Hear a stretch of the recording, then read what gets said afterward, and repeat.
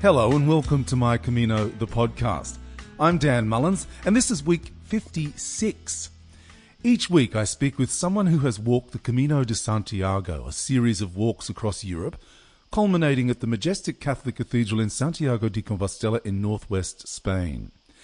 It's widely believed the remains of Christ's Apostle St. James lie in the cathedral's crypt.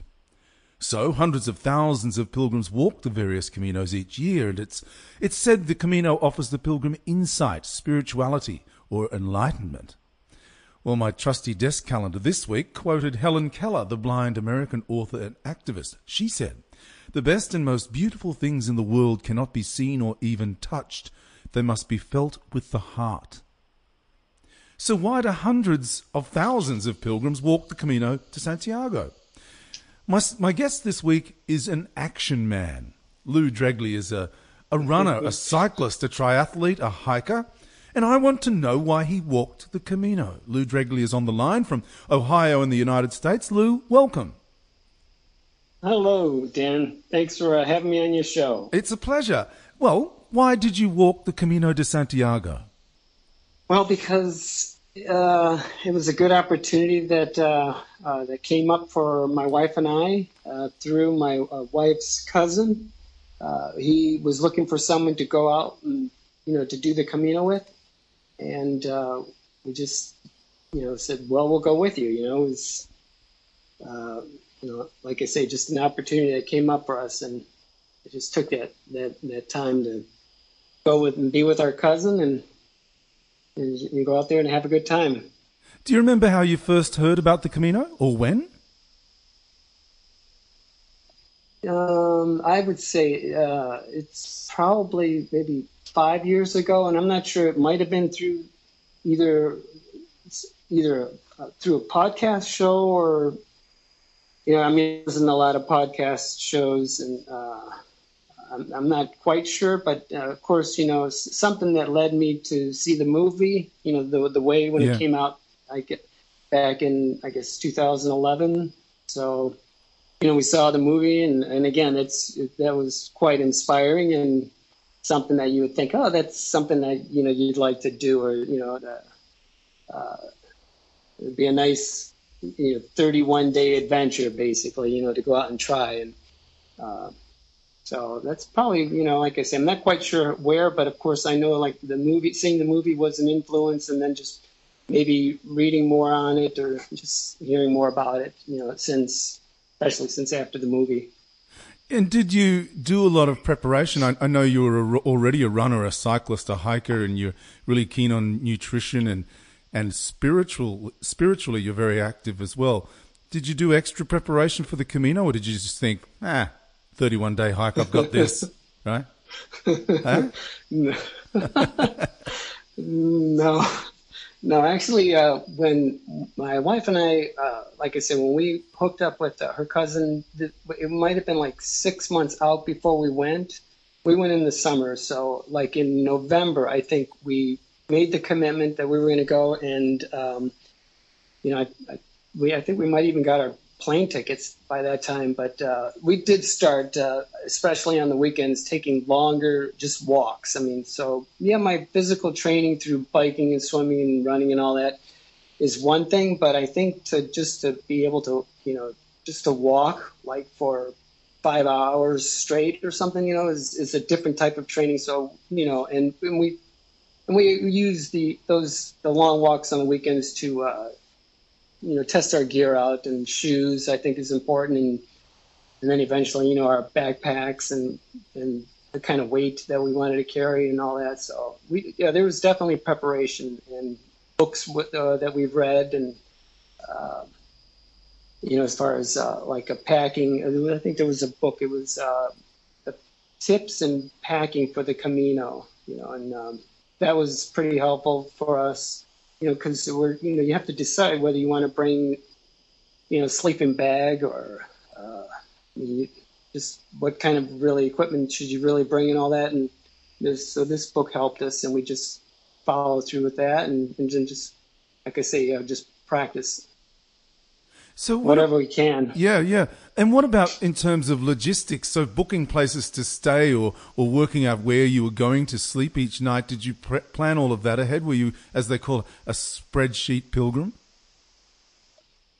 I like the spreadsheet program. That's good, and that's pretty much how we were. I think, except the first night, we had long travel. I think, it was like 35-hour travel. We had to drive up from Ohio to Canada, Toronto, and then take the plane from Toronto to back into America, into North Carolina, and then from North Carolina across Spain, and then from Spain into France. But we did have reservations in St. John to, stay in one of the albergues, and that was our only, I guess, main preparation to stay, at a particular place. And then we also knew that we'd be, tired from all the travel, that we would only make it to the first night in Orison, after our first day of walking from St. John to Orison, we would stop there rather than going to, like what most people do, they go to Roncesvalles. And that was a good way for us to do that, because like I say, with the travel lag and all that, and or the jet lag, and then and then from then on, I think like most people do, they just, you have the guidebook, and you have a general idea what town. Well, what town you're going to go to, but you don't, of course, know what albergue you would be in. But yeah, so I mean, it was a lot of open-ended, days. That's kind of the enjoyment of it too. Right? Oh, it is. It's lovely. And then we were, of course, we're still we're on a time schedule, because we have to make our plane back, so you can't lollygag too much, I guess, in our case. I mean, so. Yeah, I see that you comment and participate on the American Pilgrims on the Camino Facebook page quite a lot. So you like to share and give advice and share your experiences, which I think is terrific, because if there are a lot of people who are unsure, and that point that you just made about the jet lag or even the travel lag and stopping at Orison, that's a very good point, because I didn't think of that. I'd already walked for a week from Lourdes, so it didn't really affect me. But there were a lot of people who travelled a heck of a long way and only got in the afternoon, and then the next day were getting up and crossing the Pyrenees. That's a really good point. Orison may be a good option, hey? Yeah, and then if you do stop in Orison, I think the best is to make reservations to stay there too. Yeah. To call ahead and that's a must. Because they will fill up. Yeah, that's for sure. It's a small albergue. Yeah, and how far is it from Saint-Jean? About 8 kilometers, is it? Yeah, it's less than 8 kilometers. Yeah. Yeah, so that's a good first day's walk. It's not an easy walk, but it's a nice walk. Yeah, it is. And, and like I say, with the guidebooks, I think even the guidebooks will tell you, all the guidebooks will suggest to go from St. John into Roncesvalles. They don't really suggest Orison, but I do have to give my wife the credit. She is the one that was adamant about stopping and staying at Orison, and she made the reservations. I think, the men, they're more, stubborn or what. They just think they can do it, and you just follow the book and you just go and you'll be fine. But I think that really helped us a lot. Even, we would find out that people that did do the long walk, the 27K, I think it is, for the first day, if you walk from St. John into Roncesvalles, that, you end up having problems. Like they find out there's the blisters or the foot problems and the aches and the pains that they get from climbing up and down, basically through the Pyrenees. Yeah, that's right. And how did you find then the Pyrenees? It was a lovely walk in the park. I mean, it was because, again, we didn't strain ourselves, and push ourselves. And we did, when we were climbing up into the Pyrenees, we did have some blowing rain, fog that you couldn't see, but I think we were, I don't remember suffering or anything like that. I think we managed well. Lou, I said at the start of the interview that It's said the Camino offers the pilgrim insight and spirituality or enlightenment. But I wonder if sometimes it's as simple as community and connection. And maybe that's how we get a greater sense of self-worth, by someone listening to us for a change, or from someone taking the time to talk to us. Would you agree with that? Yes, yes. Can you clarify what I mean, or like as far as the spiritual nature and the enlightenment, I think, can come also from a sense of community, that you're all pilgrims and you feel as part of that community, you get a greater sense of self-worth. And you've got people who are prepared to listen to you and people who are prepared to talk to you as well. And, and that is, like you say, I think that is one of the as I would say, like the spirit of the Camino, is that sense of community. And what's kind of neat or exciting about it too is that, you're meeting people who have the same goal as you, the same, just even the same excitement as you, and it just, that energy just rubs off on each other, and you just that sense of family even is just it's kind of profound that to experience that on the Camino, that you just so we do backpack, we hike in the mountains and the canyons and all this, and we'll spend a few days and all that, but it's not the same as doing it like on the Camino, because you do have this community, you have this family that you develop, and with people from all over the world, and it's special. I saw someone wrote on the Facebook page, the American Pilgrims of the Camino, and they said, "While I love my job and my colleagues, who I can truly call my friends, today I officially announced my departure and begin the countdown for my journey towards finding my north, El Camino, God willing." And you wrote, "Then your Camino has begun." So does our pilgrimage begin once we decide to do it, Lou?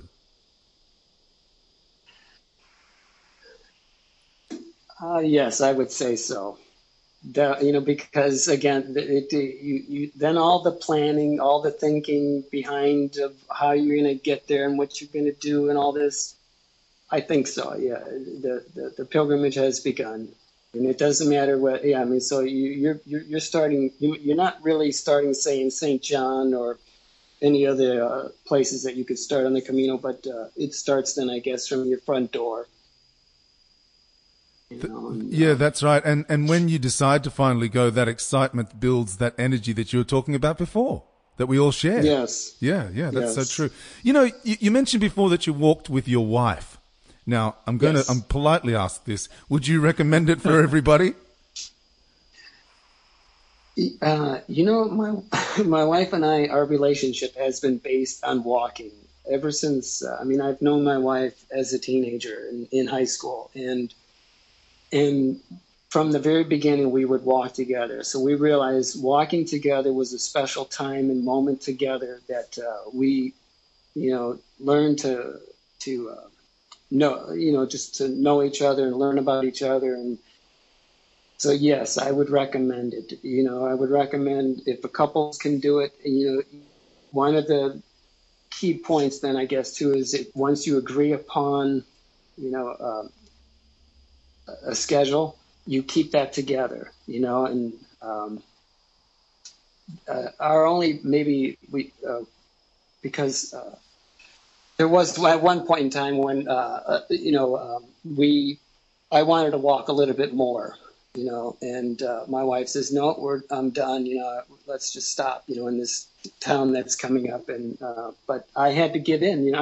Within myself. I just felt like she's right, and I need to take care of her. And so, just a little lesson learned there. But yeah, it was fun. It was just good to be together, and and another growing experience and opportunity that we had together, that we were blessed, that we could do that. So any couple that can do it, I would say do it. Yeah.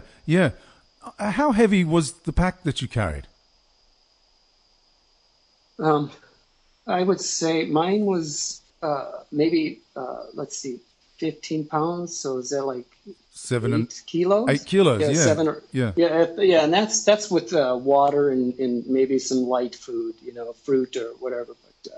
But we try to keep it light as possible. I think my wife's pack was like 12 pounds. Yeah. So we purposely, again, that was part of our planning and preparation. We got small backpacks and just figured out what we needed to wear, just the clothes on our backs, and then a change of clothes, and that was it basically. Yeah, I'm going to get to that. I'm going to get to that in just a moment, because I walked with a Polish girl on my first Camino, and she was carrying 16 kilos, so around 35 pounds. And I said to her, "Whoa, what on earth?" And she said, Yes. "I know, it's like my life. I probably have too much stuff in my life as well." That's very true, isn't it, Lou? Yes, it is. Yeah, one of our sayings along the way was "Leave what's heavy behind." It's a quote from a song that we picked up. I think before we came out on the Camino. I don't remember who the artist is, but it's and so that's just like you say. The Camino just gives you a picture of life. Just there's many things that we hold on to and it ends up being eventually a burden or, just too much to bear or what. But, learn to leave it behind. I really like that. I really like that. Leave what's heavy behind. Yes. You're big on nutrition. So how did you find the food, Lou? Were you able to eat as well as you would have preferred to and as you like to? That's a good question. One of the, I guess, another lesson I have as far as, with my wife teaching me, when you're in a place and you go out to eat or you're, at a family or at a friend's place and they offer you the food, you know what, you just eat what's put in front of you and be thankful for that, and that's our attitude or my attitude that I had, you got to eat a chorizo or whatever, or, empanada, you just enjoy it, you just, so I was fine. I mean, before this trip, we weren't coffee drinkers, and we started drinking the coffee calanches, the little cups of coffee with the cream in there. And that was like our morning breakfast, was the coffee calanche and the chocolate croissant, Yeah. But that was, it was normally, I wouldn't be eating the croissant or what, but, you just, at that time, you're thankful for what's there. And, and you realize that, okay, this is not your normal regular diet, but you'll be okay. So I was okay. We ate whatever, basically. There's pilgrim meals that, you have to, and we would just go with that. And then sometimes when we were with we would eventually we hooked up, there would be a group of us and we would have meals together with our Camino family friends and, and we would all, just pitch in and put the food in and we would all eat. So food wasn't a problem. Yeah, it's that community in the evenings is a lovely experience, isn't it? People from all around the world, and happy to tell your tale, and you might enjoy a meal with someone one night and not see them for another 2 weeks and then run into them again, which is just absolutely lovely, really lovely. It is very lovely, yes. So how far did you walk each day? Being seasoned walkers, were you walking further than average? Like I think most people would walk about 25 to 30 Ks a day. No, that's about what we were doing. I mean, there were some days near the end, the last week or so, we would walk maybe 40 or maybe 42. I think 42K might have been the longest walk, but I think on average it might have been around 25K. So, which is like 16 or 18 miles between there, somewhere between there. So, and that was enough for us. And again, because we were on a schedule, we did it in 31 days, and it was good for us. We had no layover days or rest days or anything. And did you ever find or have one of those days on the Camino when you questioned why you were walking?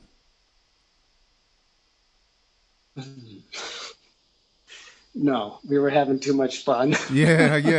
I guess so. And being fit and able to do it, I won't say easily because it's not easy, but No, it's not. It's work. I mean, there was tiring days, of course. yeah.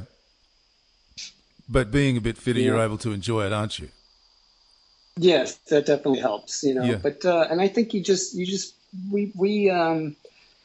you know we I mean I would say we took our time, but other people would look at us and say, oh no, you guys were kind of going too fast or what. But we were going at our pace. Everyone has their pace, and that's which is good. And then but then we would also take afternoon siestas. We'd rest after we get to albergue and wash our shower and wash our clothes, and then we rest, and then you get up, and then you go out, touring the town, and then you have your dinner meal.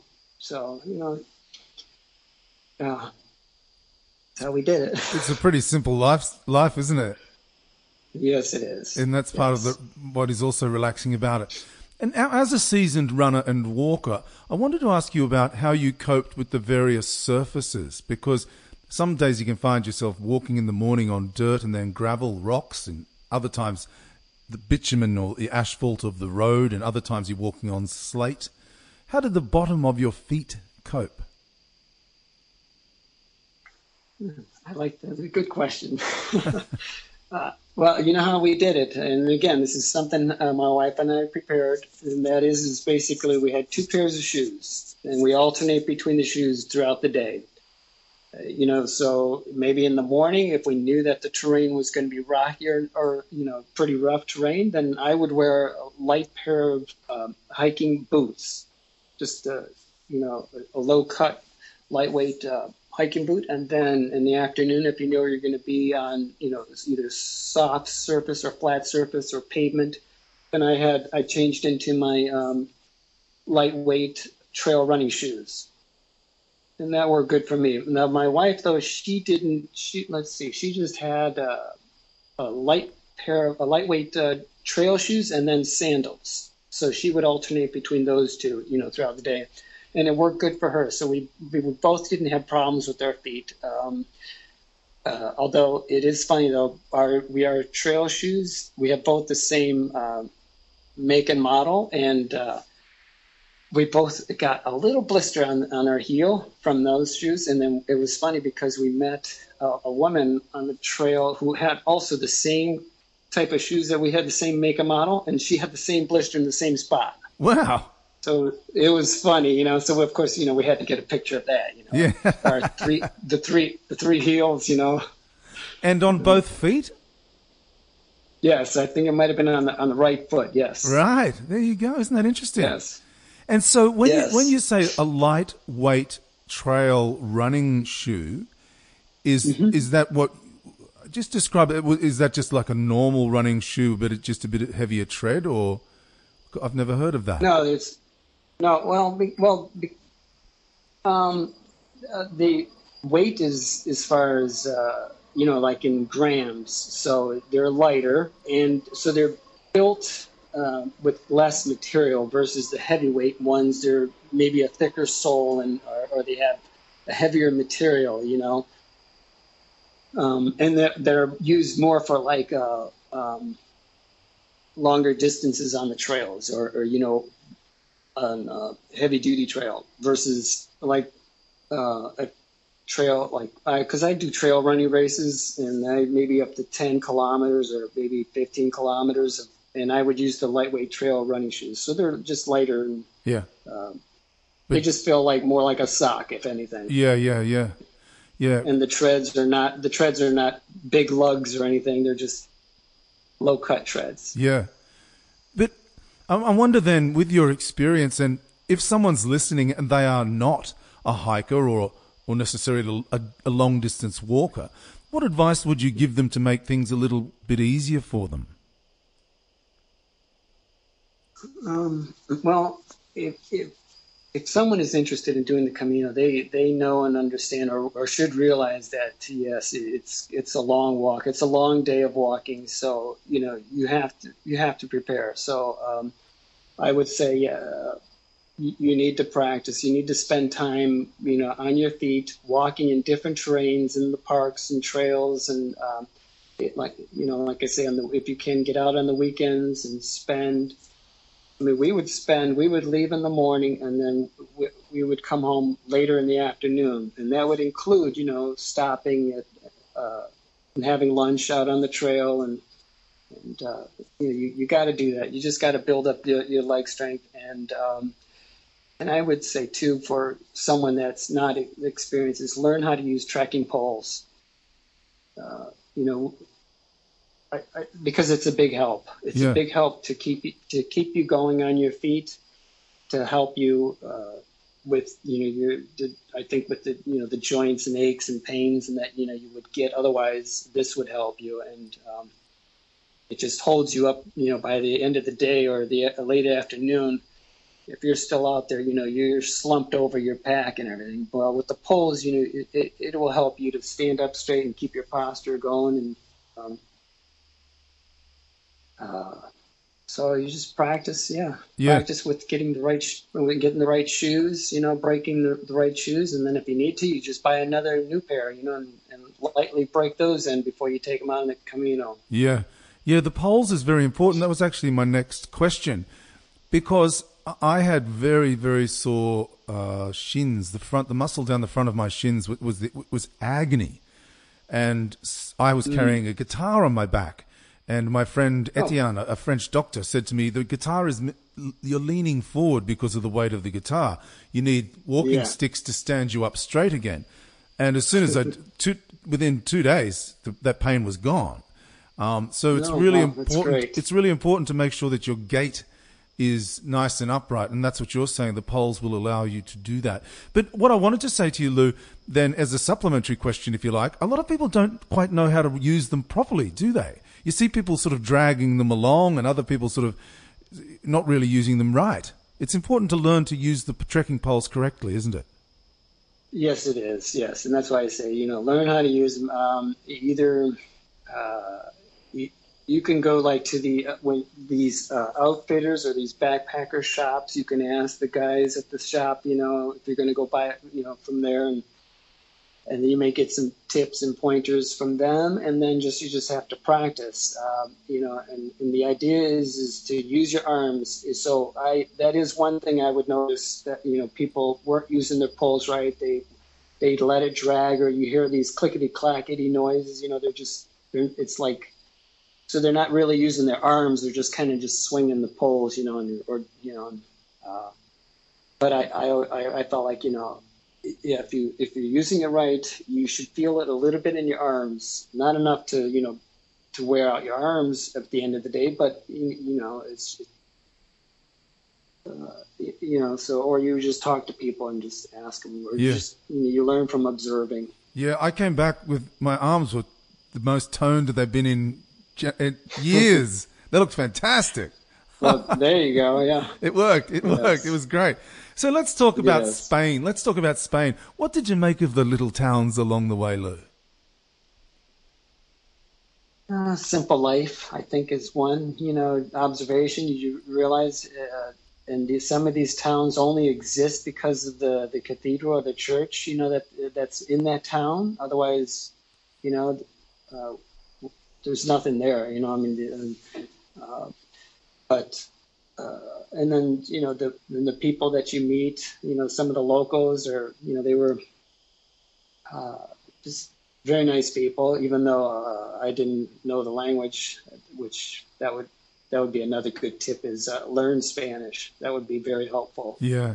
It'll make your life and just the trip just so much enjoyable, because then you could interact and, a lot easier with the locals at the albergues or at the cafes or, at the grocery store, wherever, so the towns were just, some of them, just old, worn, not kept up or anything. But then there's other towns that you could tell that they just, are really, renovated or look really pretty. And, so it's just a nice. And that was part of the reason why we went too, is just so we could see the culture and the people and the country. that was a good opportunity to do that. Yeah, and the views. When you stop to look at the views, I think I remember being up at near the sculpture at Pamplona and talking to an Irish girl who was limping. Her knee was just about cactus, and she said to me, "Stop, Dan, stop, look back." And I turned around and went, "Wow, it was just incredible." It's really important, isn't it, Lou? The views are spectacular and incredible, but it's really important to look back. Yes, it is. Yeah, we do that too. Yeah. I thought, though, on one hand, I don't know if it was a saying or somewhere, I would remember that, basically the arrows are pointing in one direction. You're going forward, you're moving forward, and you're leaving the things behind. Again, this is one of those quotes about, leave what's heavy behind. You're just, because you're going forward. On one hand, yes, you need to look back. And actually, if you wanted to see the morning sunrise, you have to look, because a lot of those were beautiful too, because you didn't want to miss that. So you needed to look back, but I didn't, like I said, I'm not sure, how that would relate to, when people would say, yeah, you're not looking back, you're looking forward. Don't worry about what's behind you, But that's a different point, anyways. Well, I kind of looked at it like I got a sense of look how far I've come. Okay, that's good. Yeah. So I know I wasn't supposed to be looking back. I was supposed to be leaving all that behind. But I liked getting a sense of look how far I've come. So just a couple more questions, Lou. You've been really generous with your time. I saw that you mentioned a comment on Facebook. You said, no one is the same after walking the Camino. Why? Well, I definitely believe that.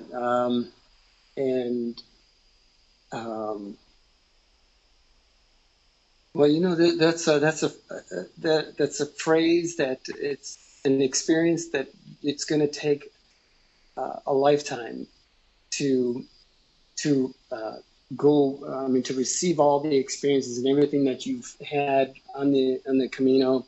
It will take a lifetime to digest it, I guess. To come back to you but it's.